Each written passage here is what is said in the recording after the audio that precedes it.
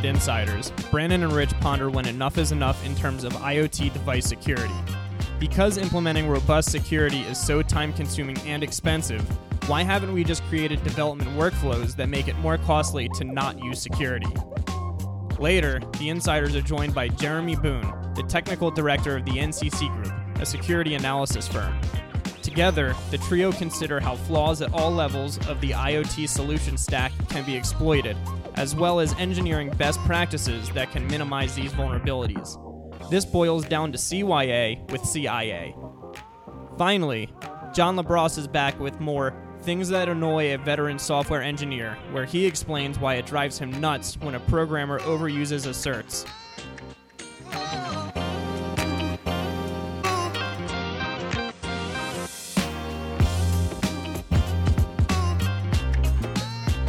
Good afternoon. Rich Nass, Executive Vice President with Open Systems Media, here for this week's Embedded Insiders with Brandon Lewis, Editor-in-Chief of Embedded Computing Design. Hello, Brandon. How are you? Good. How you doing, Rich? I am doing okay. We are in the midst of yet another, I don't get how this works. There's no clouds in the sky, yet it's raining and there's lightning. How does that happen?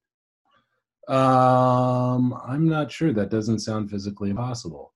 By physically, I mean like the laws of physics. Yeah, it's very weird. Very, very weird. I mean, in reality, I just can't see the clouds because they're behind the house. And I'm looking out to the front of the house. But it's just the weirdest thing to have thunder and lightning and rain when the sun is shining. It's the weirdest thing to not be able to see the clouds behind the house when you're not looking that Are you making fun of me? way. Well, while you're out there in stormy Florida, guess what the temperature is today in Phoenix? How many digits? Oh, it's 3. Oh, at least it's only 3. It's 116 degrees Fahrenheit today. Yikes. What's the feels like? Is it the same? The feels like, we don't really have. You don't do that? Because we do that here in Florida because it's usually somewhere like in the 5 to 10 degrees above the actual temperature. Yeah, see, we have hardly any humidity here, so there is no like feels like it. It just is. And people say, oh, it's a dry heat, which it is, but if you're at 105, 110, 115, it's just hot. It doesn't really matter. Wasn't there some rule that if it hit 115, they can't have planes land? Yeah, I think it's 118. They can't take off from Sky Harbor, which has happened a few times. So fun stuff. Oh yeah. So a while back, we were talking about some vulnerabilities that were found in the Zephyr operating system and the MCU boot secure bootloader. And that got me thinking, if you're developing an IoT system, or actually, scratch IoT, if you're developing a system in general, what do you really need to CYA in terms of security? Because if you are developing a smart home system, the likelihood that somebody is going to use differential power analysis against your device is so small. I mean, it's actually zero. Let's be honest. It's zero. Nobody is going to spend the time and the money and the resources to go use these advanced hardware probing techniques to break into your smart toaster. Right. So you mean like who would want to break into a nanny cam, or who would want to break into an aquarium in a casino, or who would want to break into a Jeep? Yeah, that never happens. What I mean is, if you're developing that system, do you really need all these extensive measures? You can spend as much on security as you want, right? You can spend $10 or $10 million securing a system. It just depends on what the use case is. To your point there may be a potential that your smart aquarium thermometer ends up in a casino, but do you really need to do all of these advanced techniques to defend what could end up being like a $10, $20, $30 system? Well, that goes back to the concept of why would anybody want to hack my toaster? Because it isn't the access to the toaster, it's what else does it give you access to? Are we all willing to buy $155 toasters? What it really comes down to is, it's funny, this idea that it's impossible to make a system that's hack proof, and most security people will tell you that it is impossible to be 100% secure. The idea is to make it secure enough that the bad guys will go elsewhere. And that's pretty much what we're looking at, is how much do you want to spend? How much would it cost you if you got hacked? And that's what you weigh and how much you spend on your security. I mean, you can measure cost in lots of different ways. And unfortunately, the bean counters count it very differently than people do. Not that bean counters aren't people, but they calculate how much a human life is worth, and they also calculate how much it would hit their brand. And that's how they come up with a number for what they spend on security. Well, do you think that has to do with the number of people that we hear about who are using TrustZone or not using TrustZone? Do you think that they're taking that into account, or do you think it's just this takes too long, or it's too hard, or it's going to cost us too much money, forget about it? I think those things are one and the same. I think TrustZone is just one of those things that should be used. That's used often, but it's certainly not used 100%. I just saw a stat somewhere that said in the consumer space, about 4% of all devices are secure to the extent that they should be. Obviously, not everybody, not all of the 96% of those companies developing consumer products analyzed the cost and said, you know what, it's just not worth implementing TrustZone accurately, or the other security mechanisms that are available to us. Maybe that just needs to be part of the product development lifecycle, and hopefully at some places it is. You know what?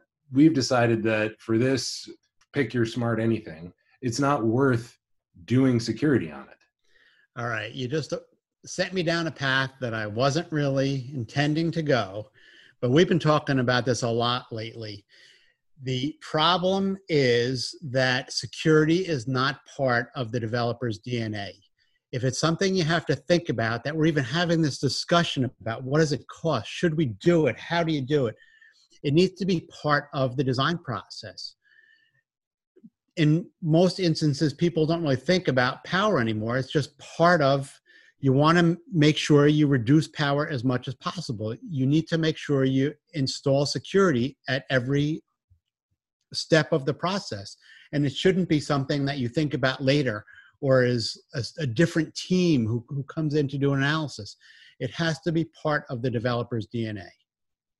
That will probably never happen, because the thing about power is, if you have an electronic system, it's not going to run without power.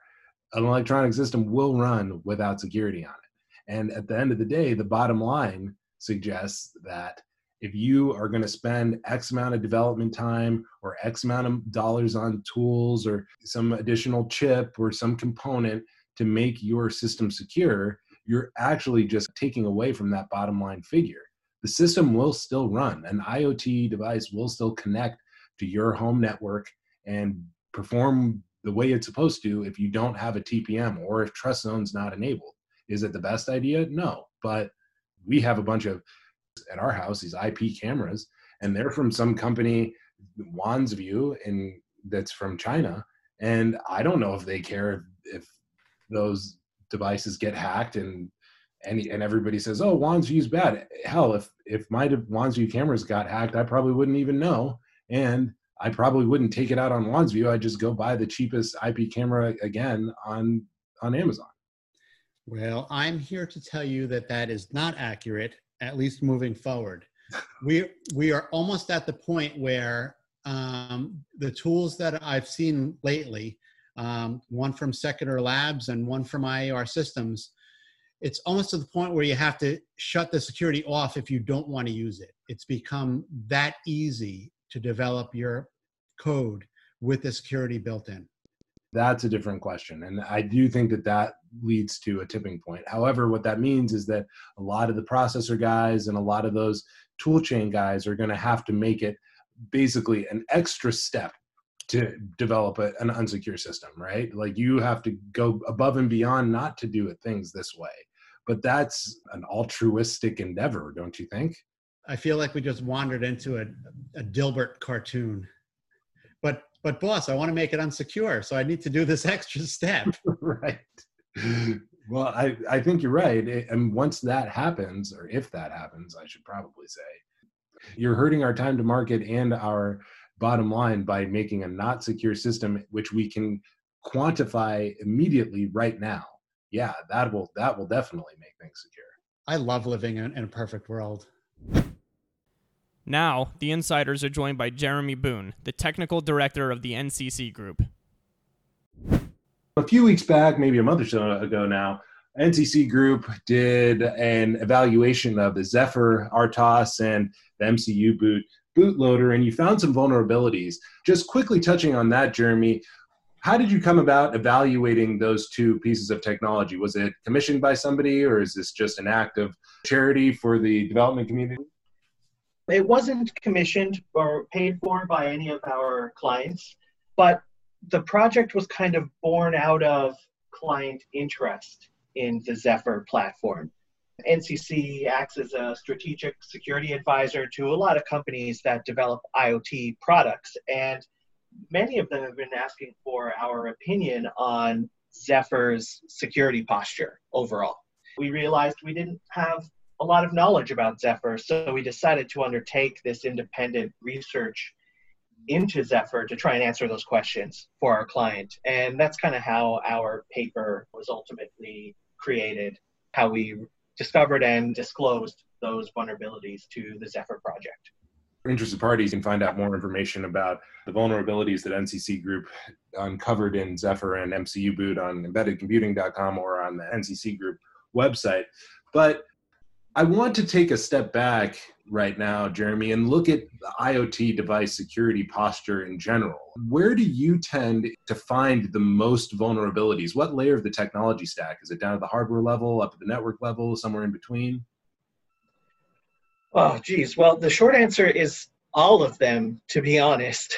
At the hardware level, the bugs we see frequently tend to be related to debug functionality that is not properly disabled before the products ship and are kind of put into release mode during manufacturing.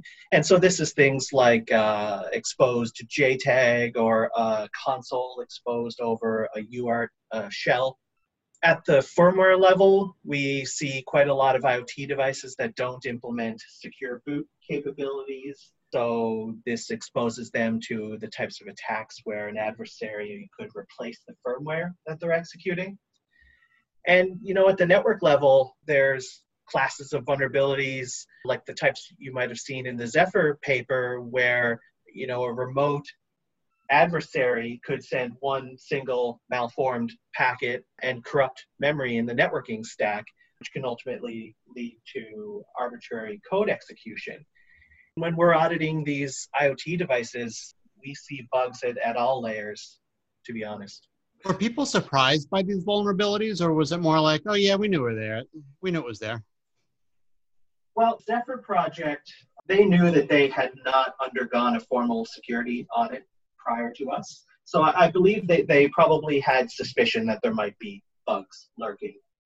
More generally, the security community was not surprised at all because we're also jaded by now that, IoT devices have bugs and that's just a matter of life. So, are you jaded, Brandon? A little. Actually, I want to take a step back and ask if the entire development community is jaded based on something Jeremy earlier. You mentioned, Jeremy, that at the firmware level, a lot of devices don't implement capabilities like secure boot, and we know that just by looking at only ARM specifically, now a lot of their M-class devices, have provisions built in like Trust Zone that enable that. And we've heard over the years, oh, it's too hard, or it takes too long, or I don't understand it. Actually, another big one is cost. What do you think the actual reason is that those secure boot implementations aren't being applied? Yeah, well, I'm glad you mentioned cost because that's where I was going to go right away. A lot of these really inexpensive IoT devices, their manufacturers have to make that security trade-off. Do they buy a microcontroller that costs a few pennies less, which saves them many thousands or millions of dollars at volume? And this cheaper microcontroller may not have secure boot capabilities.